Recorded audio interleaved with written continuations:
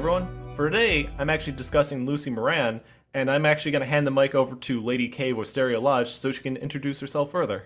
Hello. Hi, my name is Lady K. I am the lead vocalist for the band Wisteria Lodge, and we are a Pacific Northwest original dream pop band who just so happens to be heavily inspired by Twin Peaks. You don't have to like Twin Peaks to like us, but it certainly doesn't hurt. So I guess the first part of stuff, if we're going in chronological order, is Lucy's scene in the missing pieces. And the thing is that I think this scene's kind of important because we'll touch up on it more with season three, but it really establishes that there's some about technology that's a real barrier for Lucy. Because we get that Yeah. scene where Sheriff Truman, when he's about to leave for the night to presumably go see Josie, she's shocked because he's no longer on the radio. When he leaves, Andy hears she's in distress. Andy runs up, and then they have that moment where they run at each other and they scare each other. I Yeah. do really like this scene. I will say though is that as much as I do like this scene, as much as I love Kimmy Robertson in it, I'm kind of glad it didn't make it into the movie because I feel like where everything's at with Laura in Fire Walk with Me, it would have been too much of a tonal whiplash. But did you have any thoughts on anything about this scene or a big takeaway with Lucy? I really do like the way that she's not dumb, but she really thinks differently than anybody else in the entire series. She's a little slower to understand technology, and I don't know if that's just saying something about the energy in the air, how like wired telephones, she can understand that. It's the brown phone with the blinking light next to the chair with the lamp. She's very specific about everything. And I think that something that technologically advanced is just a little beyond her in the way that she can think specifically. So I love that she's just set in her ways as far as older technology, especially like when you said in the third season when she gets freaked out by the cell phones. She's like, "But I thought you were in the mountains." It's like, but I can't. It's fine. Now, I'm glad you brought that up with Lucy, is that she's not dumb, she's thorough. I think even Kimmy Robertson said that in the early 90s. And I think most Twin Peaks fans are pretty good about knowing that, but you do get a lot of people say, like, oh, she's not that dumb. And I was like, oh, well, She's not dumb at all. yeah, I think that in the case of Lucy, there's something about like when you work that type of job, because I work as an administrative assistant, and you need to be a very distinct person to stay on top of everything.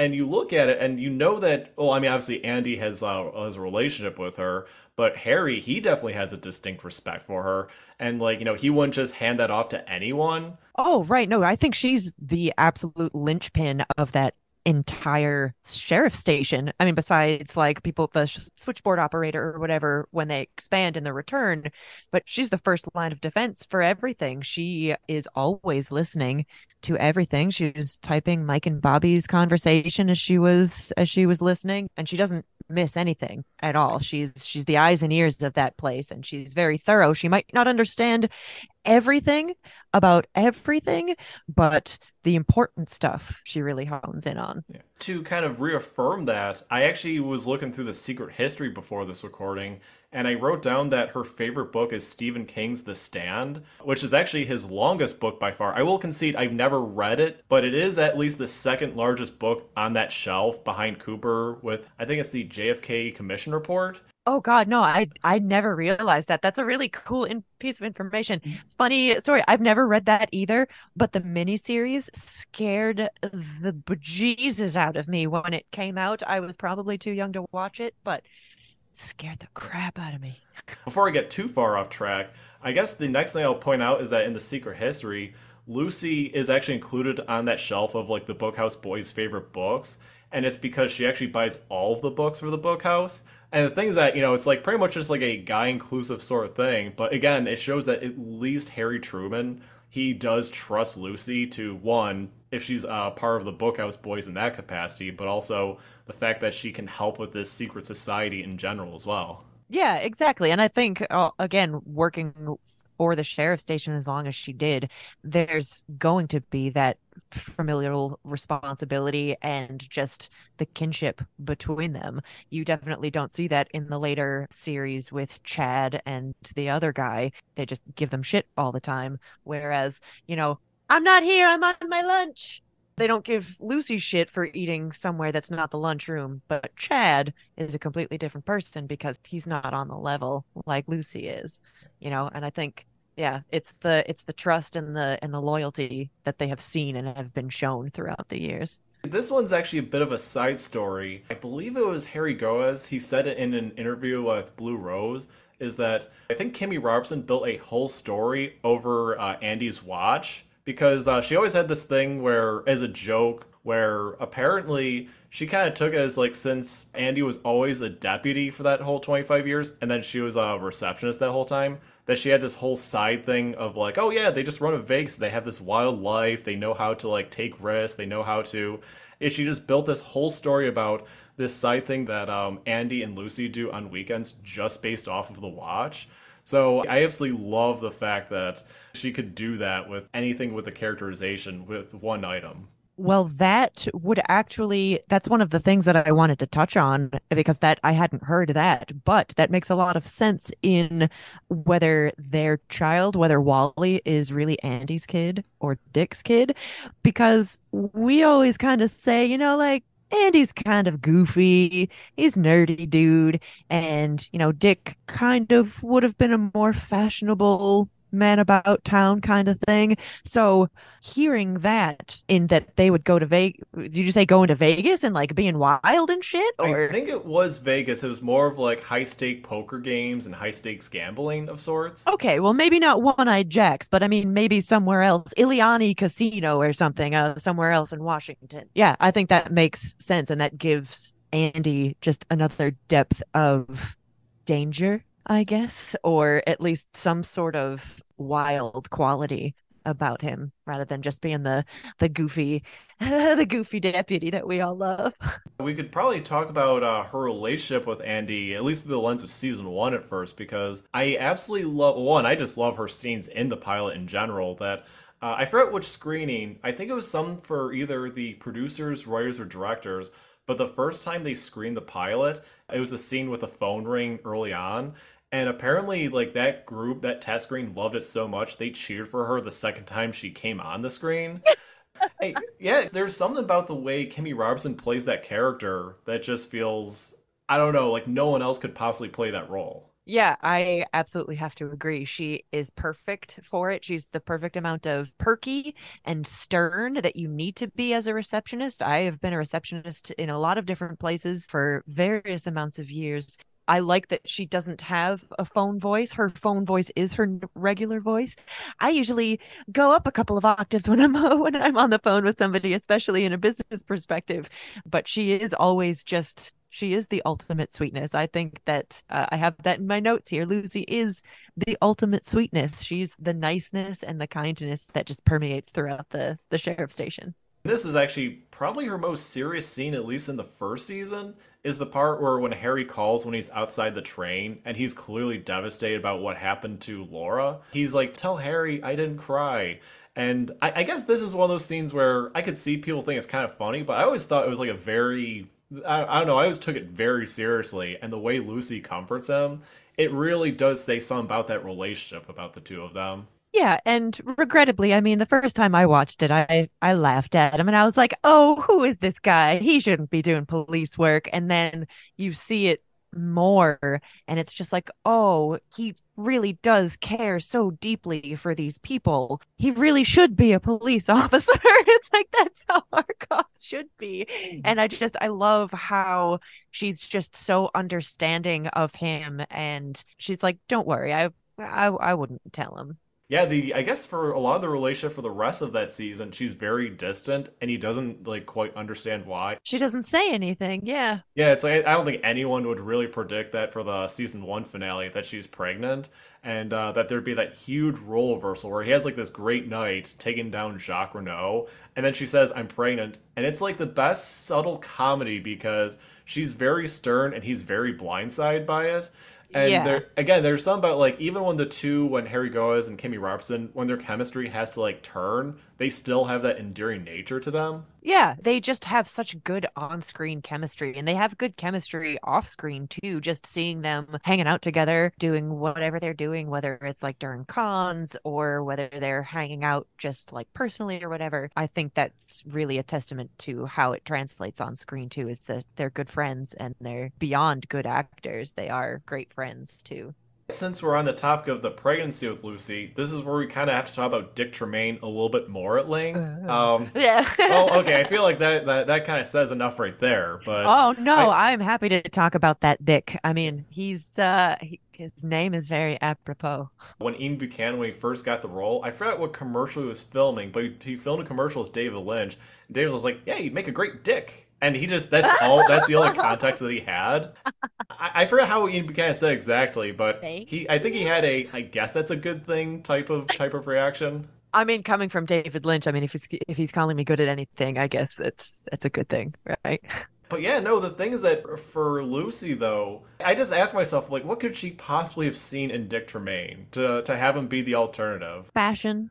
There is something to be said about a man who, or a person who takes good care of themselves and really takes pride in their appearance. But there is also the extreme, which is what I think Dick Tremaine is he's the extreme opposite of Andy. He doesn't care about how other people see him other than Dick Tremaine, men's fashion. Yes, I'm a snooty little bitch and I wear nice suits and wear pretty perfume. Whereas Andy doesn't care if you see him cry and he doesn't care about getting dirty, getting his hands dirty, doing police work. I think it's a great change up for her, I guess. She has the sweet and goofy Andy, and then it's like, ooh, I've got a fancy, somewhat dickish Dick, and it's something different. Yeah, because I remember there was that scene where Cooper he asks her about it. There was that infamous out of context YouTube video where it's like the best line Twin Peaks, and it's like, "So you're seeing this, Dick?" And then it just cuts to Kami Robertson with this awkward interaction. But I feel like that really sums up who Dick Tremaine really is, though, because it's like you were saying before, he does take care of himself and with how he dresses, and also she says something about how Dick Tremaine exercises while Andy doesn't. And on the Yeah, surface, that's actually a pretty good case, but I just think there's something about how. And by the way, I love Ian Buchanan's performance. it's meant to be hated. Yeah, it's really hard to play a character who's designed to be unlikable. So I think Ian Buchanan does a great job, but there's just something about the aura that he has because when he goes to the sheriff's station to, I think that's like. It basically is to pick her up on a date before he realizes she's pregnant. It's just no one likes him. Hawk clearly has never seen him before that, and you don't really get a sense he's interacted with anyone else at the sheriff's station. So Yeah. I was like, man, like, how did Lucy land this guy like on the side? I mean, I guess anything could happen outside of work. Oh, sure. I mean, I'm sure she was out shopping or something. Maybe she was looking for something for Andy or something, looking for something to make him look nice or whatever. And that's maybe where he kind of picked her up from there and was just like, "All right, well, let's try and see where this goes." That's actually a really good point because I think of like that scene before she tells him that she's pregnant, where they're at the Double R, and Mhm. it's just like she couldn't make it any more obvious how unenthused she is by his She's banter. bored. Yeah, he's talking about Yeah. like every little thing about his job. Yes, I like to file them by S for socks, A for Argyle, and W for wool. And it's just like nobody cares. Dick. And, and he goes off about stuff about like the scanning procedures he goes with. She drops her Yeah. fork as a means to like try to change things up to see if he'll have like the tiniest bit of gentlemanly nature to him. And he talks about anything until she says she's pregnant, and then it's the only time that he stops. Well, that's definitely a conversation stopper for some people. Since we're on the topic of Lucy with the pregnancy, I wrote down some about Gwen, where I kind of look at Gwen, her sister, and there's always this moment of just secondhand embarrassment where I almost forget about this character until she reemerges in season two, and it's just that person where when you bring someone you weren't originally supposed to go with like out in public, and they say something really uncomfortable. That's like Gwen through and through. It's almost like a bizarro world version of like Lucy, basically, where she has Oh, a similar yeah. enough demeanor, but it lacks a lot of that charm. A little, yeah, a little twisted where Lucy is sweet. The tact. She's missing the tact. That's what she's missing. We do get that scene where Andy, he clearly doesn't understand how pregnancy works because I think he at least sees the baby with them and he passes out thinking that Lucy already had this child. Oh. I guess the reason why I'm bringing this up is that at least with Lucy, out of her, Andy, and Dick Tremaine, she was probably the one who's most ready for parenthood in any capacity. Oh, I absolutely. the big reason I mention this, and I know that a lot of people don't like this arc, but the fact that she's basically removed from the Devil Little Nicky subplot kind of just shows that she kind of knew how Nicky was and never thought that there was like some devil inside of him. Because you get Yeah. this whole thing of like Andy and Dick where it's the only time they put their differences aside, where Dick kind of instills this idea that this child is possessed by the devil or is the devil, and so they go off on this whole tirade. And I guess where I stand on that is that as bad as that subplot is, Ian Buchanan and Harry Goaz, they do a really great job, and they're actually a lot of fun in that role. But I like Yeah. how if going with the in character aspect, that Lucy, she's the one that calls like, this is ridiculous. Do you really think this child would actually do these sort of things?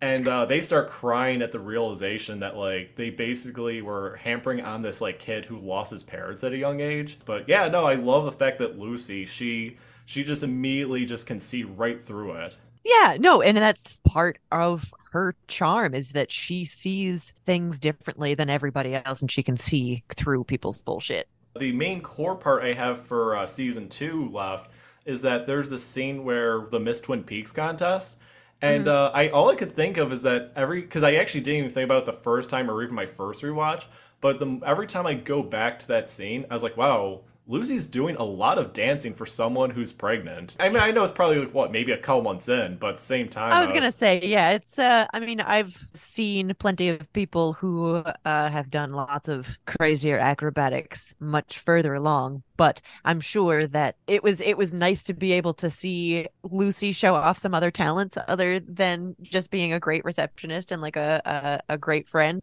And it was nice to see her throw her hat in the ring. and I think this was in the Essential Wrapped in Plastic, but I could have sworn that Kimmy Robertson talked about it, where she could see that Lynch and Frost, I think they were on set together at that point, and they both kind of had this like, "Oh, Kimmy, come here," and they had this like distinct grin of like how they wanted that scene to go. And they're Mhm. like, as absurd as this is, I think you'd be great to do like to showcase your talents like in the Miss Twin Peaks contest. Yeah, absolutely. I mean, Kimmy is a professional dancer, I think, in some capacity. So I think that's great for them to be able to show that off. This is probably a good transition from the original series going to season three, since she does figure out who the father is, or at least who she chooses to be the father. I think everyone could see that she was going to pick Andy, like, no matter what. To kind of, like, ease into season three, I always think that every time I see Wally Brando, I was like, that is definitely the child of Dick Tremaine. It's definitely some Dick Tremaine energy there. And that's what I've always thought until you said his watch and them going off on these high stakes games and stuff. That's the only thing that would make me rethink that is that, like, if they really are that crazy going out and gambling and having fun on the weekends when they're not at the station. Otherwise, it really would just be pretentious Andy being raised and nurtured by Kimmy. I mean, sorry, by Lucy and Andy. Whenever I see the Wally Brando scene, because I just don't like the character at all, I think if I believe it was Rosie from the Diane podcast, she actually talked about that scene where she said that this is the first time where the season three stares you dead in the face and asks, "How serious are you really willing to take this?" Yeah, no, exactly, because he's just so deadpan and sometimes my shadow's in front of me, sometimes behind, except on cloudy days. It's I love Sheriff Truman's response too is just yep. I know that there's some people that see it differently, but I definitely see the internal screaming on Frank Truman's part because he's trying to hamper down on everything with the sheriff station. He's taking care of his wife at home. It's cold outside. He doesn't want to deal with this like 20 something just talking about like his like how the his dharma is How his the road. road. Yeah. So, but and I was actually thinking about this earlier is that Ian Buchanan, at least on Twin Peaks Unwrapped, he actually talked about how early on, apparently Dick Tremaine was in the script early on for season three. And I remember thinking, I was like, oh, that's kind of surprising. I don't think that Dick Tremaine would really fit in with the tone of season three, but I feel like it would have been maybe not outside the sheriff's station, but there would have been something with him and Wally Brando. Or like maybe at the Double R or something, or at the Roadhouse or something at the very least. I think that there would have been something to kind of muddy the waters on the whole Wally Brando situation. That's the only thing I could think of why Dick Tremaine would kind of factor into Lucy's life at that point. Yeah, that's the only thing I could see too. The other scene that I have, her very first scene in season three, am I the only one that feels this low key intensity from her in that scene? Because it's the first time we see her as a receptionist, and I forget what the guy comes in. I think it was, I don't know if it was insurance, but He's selling insurance. And yeah, it could make a difference. It's like, which Sheriff Truman are you looking for? And this is her being very literal and very specific about everything. It's like, okay, we've got two Sheriff Trumans here. Like, what are they? Dustin and I have conversations about this scene like every time we watch it. It's like, what are they really trying to say here? I think for me, the reason why the scene gets more intense each time, it's right before we get the introduction of Mr. C. So I think there's something about talking to Trumans that just makes that hard cut into that. Okay. Yeah, it's like there's two Coopers. It's like, well, which Cooper? It could make a difference. There's something about Kimmy Robertson's delivery where she seems a little extra serious. There's just like a very stillness and a seriousness in her eyes when she says it. The next scene that I have is that when Hawk, when he starts going off on his odyssey, if you will, trying to figure out everything that Margaret's trying to tell him, and she Mhm. has that moment where she shrieks and she realizes she ate one of the chocolate bunnies when she was pregnant. That buddy. Of all the things I come back to, I don't know why, but she keeps on insisting about it. She's like, the log lady said something about your heritage. Do Indians have anything to do with chocolate? With And bunnies? Do bunnies have anything to do with your heritage? No. and he has a very distinct insistence. He's like, it's not about the About bunny. the bunny. And then there's a moment of silence. Is it about the Is it bunny? about the bunny? No, it's not about No, the no, bunny. no, no. It can't be. It can't be. It's a red herring, so to speak. That's a scene that I also love because, well, one, it definitely shows the characterization of like all of them like perfectly on display. But I do come back to the bunny thing because I don't think too many people could have thought too much about the chocolate bunnies from the pilot. So I don't know, maybe you're right. Maybe it really is just a red herring. But I don't know. Like there's something about that scene that's like too memorable for me. Oh no, it's hilarious. It's her excuse for needing to eat the chocolate, and it's just the her questioning Hawk about the chocolate, and she's like, "Are you sure it's not about the bunny?" And it's just it's one of my favorite scenes too. We were mentioning Chad a little bit earlier. Actually, I guess the another thing to kind of add to is that I think of the scene in the pilot where she kind of figures out that Mike and Bobby that's when they're going to go and they're talking about like trying to take down with the letter J. She's very perceptive and she knows how to make sure she gets that down and like kind of have them undermine her. But I also think the reason why I bring it up is that scene with Chad when he walks up and it's like about as transparent as a window that he's gonna do Oh something my God, really. with the mail, yeah, Yeah, and I would say that maybe apart from Reagan on Frank Truman's dead son, this is probably like the most egregious scene with them because they're just like, yeah. it's like, oh wow, this guy really is just a complete scumbag. That's just a complete piece of crap. Yeah, absolutely. Lucy, like, she can see right through him even before that. I don't know if she necessarily writes anything down for when he commits his federal crime, but she definitely picks up that there's something wrong with Chad. Yeah, she definitely makes a mental note of that, and is just like, well, I don't trust that guy. He's not very nice to begin with. Why is he trying to do something nice now? Her stumbling across that is what it springboards that whole thing of when they finally arrest Chad. She kind of can basically confirm that, yeah, this guy was doing something really sketchy. Yeah, and I mean, and even if that's like the only thing that they could get him for, I mean, that's still a federal offense, is tampering with the mail. So, We were mentioning a little bit with the missing pieces. This is a big thing for Lucy throughout season three. Because we get that scene where Frank Truman, he comes in with his phone and he just like shows it prominently to her. Like it's almost like it's not the first time that this has happened. It's like we were saying before throughout the original series that Lucy's not dumb. She's very perceptive. So, where I come from with her and just being unsure how this works, I think there's something about definitely how electricity is central to Lynch's filmography and Twin Peaks. And also, I even think of like how Lynch always has these iconic phone scenes as well, where it's like, Yeah. I mean, you can name like pretty much any movie that he's done, and there's like a scene with someone holding a phone, and there's something pretty central to the story during that point. So I think Yeah. there's something about the fact that it's not that she's, again, not that she's dumb, but there's something just distinct that she has yet to tap into. Yeah, or some sort of technological connection that she hasn't quite made between, yes, there are corded phones, but we have the technology for cordless phones now, and then just being able to go anywhere. It's also, it could just be like a testament to the time jump too. It's like if 25 years have passed, but like it doesn't feel like it because we went from one series to the next so quickly, even if we can just do it minutes from between each other, if that makes sense.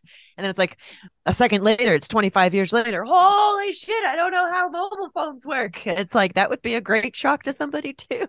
There's actually some that I talked about with Joel Bacco somewhat recently, is that we were talking about the themes of, I guess, basically confinement in season three. But I feel like with Lucy, that also fits with her as well. And not that every scene is behind the receptionist desk, but that's primarily where we see her across like the missing pieces in all three seasons. So you think of like there's the extra 25 years on top of that. There's just this whole like, the world is changing. That's my big takeaway, is that there's something about the vague connection of electricity and just her being stuck in a same set spot for a period of time. The best thing I can say about, well, definitely her, Andy, Hawk, and the Truman brothers is that where they can still be true to themselves. And then meanwhile, you have, well, to be fair, the sheriff's department's still pretty good. It's really just Chad, I think, that makes it look bad. But there's something Yeah. about the way that Lucy can like still have that sincerity to her purity at that point. Barring, again, we're barring Dick Tremaine from this. Yeah, yeah, yeah.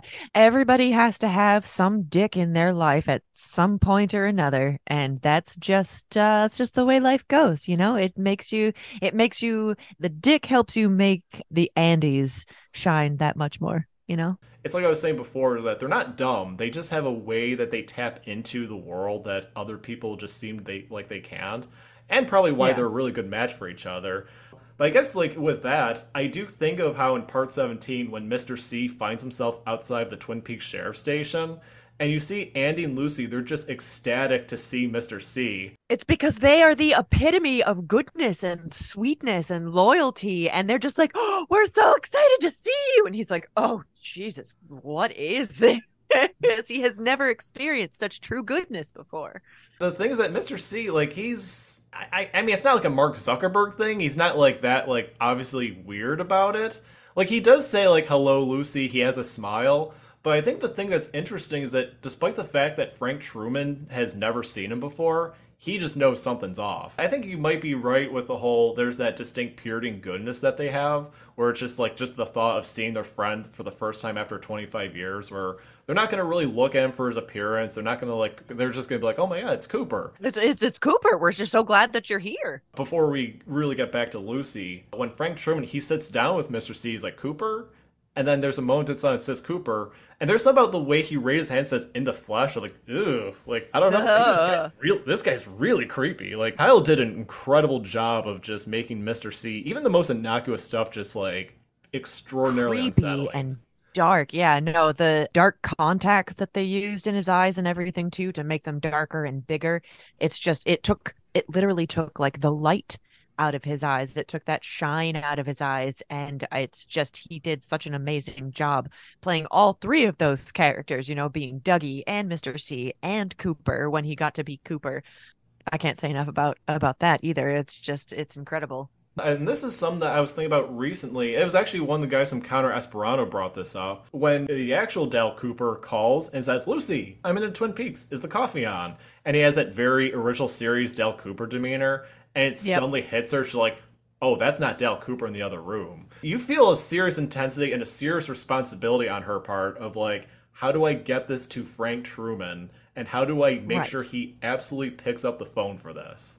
Yes. And I think that is a testament to how smart she is and how willing to believe she is as well. She's like, well, this isn't normal, but I know that this is right, so I have to do what I can to save the day. And this is the part where it could probably just like move away from Lucy for a bit. But one of the guys from Counter Esperanto brought up about how that sign, and it's like how identical that sign is after 25 years. It comes down to the idea that is this something where it's like Cooper's dream state starting to like at least kick in, because that sign is immaculate. Like you look at like season Yeah. three throughout like up until that point, and like you just kind of like the first time you watch, like, oh, okay, I guess 25 years is a long time. But that sign is pretty well The preserved same. compared from 1990 to 2017. Yeah. And again, it might just be a testament to the dream state that he's in. Like it's some of those details wouldn't be filled in because we're so concerned about how the people would change, not necessarily how the landscape would change. We were saying before about how much it takes to be able to get Frank Truman to take a call in that most pressing moment. But Frank Truman, he definitely knows that there's something wrong. But the thing is that Lucy's the first one to pull a gun on Mr. C. And that's the thing that completely changes literally everything from Part 17 onward. And whether people think it's a dream state or something just generally unexplainable, it's still very telling that even if she was kind of positioned by Andy initially, she definitely picked up on something completely independent of Andy. She figured out at the right moment, if she was a second later, everything in that scene would have changed. You know, I think her obsession with Invitation to Love and her attention to detail, the doppelgangers, the twins, and everything else, she could kind of take that knowledge of the soap opera-ness of it and kind of apply it to her own life and be like, okay, I've I've trained all these years for this. I've watched Invitation to Love for so many years. I'm ready. I think that's I think that's a big part of how she maybe either found the strength or was able to realize that something was really afoot. You know, that's a really good way to tie into Invitational Love, because I remember that was one where it was definitely a thing that was central to season. I was going to say season 1 too. We were just watching one of the earlier episodes and it was before they did Laura's autopsy or something. And Harry's like, "All right, Lucy, what's going on?" And she had just been watching Invitation to Love and she just recounts Invitation to Love and she's like, "No, no, Lucy, with the case, what's going on?" And then she's like, "Oh, well, okay, yeah, yeah, sure." But I think that kind of helps her bridge that gap between the soap opera that we're watching and the soap opera that she's watching too. I guess the last scene explicitly with Lucy, she shoots Mr. C and she says, I get how phones work now. And it's like this really endearing moment, but it makes you think is that not that she doesn't understand phones, but it makes you wonder if there's more to it than that, because it's definitely a funny payoff from Kimmy Robertson, but there's Yeah, something about her grasp, because it's like we were saying before, is that Andy and Lucy, they're not dumb, they just tap into the world in a different way. in a different But way. but I do wonder, did you ever have any thoughts on if there's more to the I get how phones work now line? You know, I have always wondered what exactly it was that snapped in her or like really clicked for her that was just like, "Oh, okay. I get how phones work now." And it could have something to do with like the doppelgangers, but I'm not really sure. Having being able to you're not really in two places at once because it's traveling through the air or something. I don't know. I always wondered what it was that clicked in her brain that was just like, "Okay, I finally get it now." And it might have something to do with getting that call from Cooper, knowing that the other Cooper was in the other room. It's like, ah. But I can't quite make that connection for her. Maybe this might not have anything to tie into it, but I do think that with season three, I forget which part it is. She has that thing where I think she's talking to either Andy or Frank Truman, but she talks about the thermostat, about who's there to turn it on or off when they're not It, there. what happens when nobody's there? And it's like, and that was one of the last notes that I have is her questioning the unobserved universe. It's like, I even asked the guy and he doesn't know what to tell me. And that's not her being dumb. She's really trying to understand, well, what happens when you close the fridge? Does the light go off? Strange enough, a really good way to kind of like wind down on the character, because she just thinks of these things that we kind of think are like really obvious, but then you think about it, it's like, I don't know, maybe there's something else that she's talking about, or maybe there's something that we're not looking into. She's looking for a deeper understanding for the world that's around us that may seem mundane and boring to us, but is maybe something of a bigger picture somewhere else. This might seem like a really obvious observation, but one of the things I'm thinking about if we're going with season three in particular is I think about how different Lucy is from Ben Horn's character. You have these two people where they're confined behind a desk for a large part of their arc. But the thing is that Ben Horn, there's all these crazy things going on, whether it's like the sound in Beverly Page's office or Sylvia Horn talking about like Richard Horn assaulting her, Frank Truman coming to talk about more about Richard Horn. There's all these things going on with Ben Horn. He's just too busy plugging away with everything the Great Northern. But on the other end, you get Lucy, where she seems to have all these observations that are going on, where she asks like every question, she tries to make every observation. I think that's why with the it's not about the bunny, it makes me think as like maybe there really is something about the bunny because usually when she brings something up, there's at least It's something worth checking something. out. Yeah.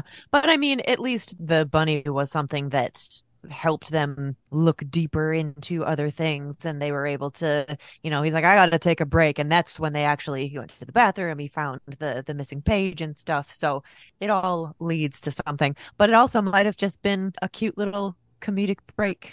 Yeah, that's one where I think, in all honesty, Lynch is probably the only one that could ever know that for sure, and I know that we'll never Oh, get an answer yeah. from that. And that's fine. I like coming up with our own theories behind it or, again just to like having it funny for funny's sake, fart jokes can be funny. Yeah, I guess for me, it's like I'm at that point where it's like with Twin Peaks, where I would just be more disappointed if Lynch or Frost actually confirmed something. Well, yeah, it's all about the mystery. It's just like the mystery of who killed Laura Palmer. If you force somebody to answer these questions, like you might not like the answer, why not just have your own interpretation? That's what all great art is it's subjective and it's supposed to make you feel something. And that's the thing is that Lucy, kind of almost alongside with the audience, she does that great thing where she can raise more questions than answers, but in like the best way possible. And I Yeah. think that, I mean, like I was saying before, is that no one else could have played that role other than Kimmy Robertson. But I think there's something about the way that she asks all these like extra thorough questions that really adds to the appeal of her and how she goes through everything. Not that there's an objectivity to how she does it, but there's just something about she adds that air of mystery, even though she's still in that realm of being like comedic relief in a lot of cases. Yeah, I think it's a lot of that childlike innocence, I think, and just genuine curiosity and wanting to understand how the things that are going on around her are actually working. Actually, the last thing I will say is my final thoughts is that there was a period, and while this has changed over time, there was a period where I took the idea of the access guide of the town, where Lucy was handed to basically by the Chamber of Commerce to make this book about like, hey, introduce people to Twin Peaks, and I Mhm. had this idea in my head that Lucy just like churned this out like overnight and then just handed back in like haphazardly. Because I always thought of it, like I was like, who would cobble all this together? Like, who in Twin Peaks would have to cobble all this stuff together? And Oh, Lucy was sure. the one that came up like the most in terms of characters we've seen. And it seems like she would know the scuttlebutt about just about anybody that's anybody working at the sheriff's station. In one of the pages of the Access Guide, they talk about the passion play that the Bookhouse Boys do. I was like, oh well, who would possibly know this, or who would just kind of put it out there? I was like, I don't know, maybe Lucy. Lucy, yeah, I can see her being, especially if she's like a bookhouse girl, being like the stage mom or something, helping them put that together, putting the costumes together or whatever. That's a really good point. She's probably the one that makes that like gets like all the stuff lined up for the passion play. I mean, no, she's like she gets all the books for the Bookhouse Boys. She gets the donuts every night. She gets a lot taken care of for definitely the sheriff station. And I think of the scene in mid season two when she takes her leave and she has that moment. She's like, "Look, are you sure things are gonna be all right?" And Harry's like, "No, no, it's fine, it's fine." And It's fine. It's probably because she's never taken a day off before. I can relate for that. But like she's just like, she hasn't gotten here yet, and I really need to make sure that this is all gonna be okay. It's like her home away from home. And of course, nothing is okay while she's gone. It's like yeah, we got a temp or we got a new hire. And it's like that's like a thing that goes on until she returns. So she really is the glue that holds everything together for the sheriff station. I guess with that, was there anything you want to plug for Wisteria Lodge or anything that you want to bring up about like what you all have lined up coming up? Oh, sure. Well, beyond playing around here in our hometown for New Year's Eve, we are going to be joining the official Steeplejack reunion next year in North Bend for their Twin Peaks celebration. So we're really excited for that. We should know more about tickets and stuff for the performances as it gets closer. But we'll be playing two-hour dinner sets at the Double R Diner, and then there's going to be a private screening of Fire Walk with Me at somewhere, and then we're going to Hap's Diner for like the after party. We'll be performing there as well. So we're really excited to be asked by North Bend to participate. And around that same time, we'll be playing in Seattle too. So if you can't make it up to North Bend for the Steeplejack reunion, the following Saturday or the next day, we'll be in Seattle playing another show. Yeah, I'll be there for Steeplejack as well, so that's gonna be my first time seeing Wisteria Lodge perform live. Hell So that yeah, we are so excited. yeah, so I'm looking forward to being able to be there, and actually at Hap's Diner as well. Like I feel like that's like, assuming that's where it's gonna be, that's a really good venue to have this all. Yeah, no, like I said, it's going to be split between a couple of different places with the Double R having two dinner sets, like in the afternoon and evening. Then they'll be showing Fire Walk with Me. I forget exactly what theater they're going to be playing that at, and then going to Hap's Diner for like kind of like an after party and secondary set. But yeah, no, I guess that wraps everything up. Thank you, Lady K, for coming on. Thank you very much for having me. Love talking about Twin Peaks and love being able to talk to you. Straight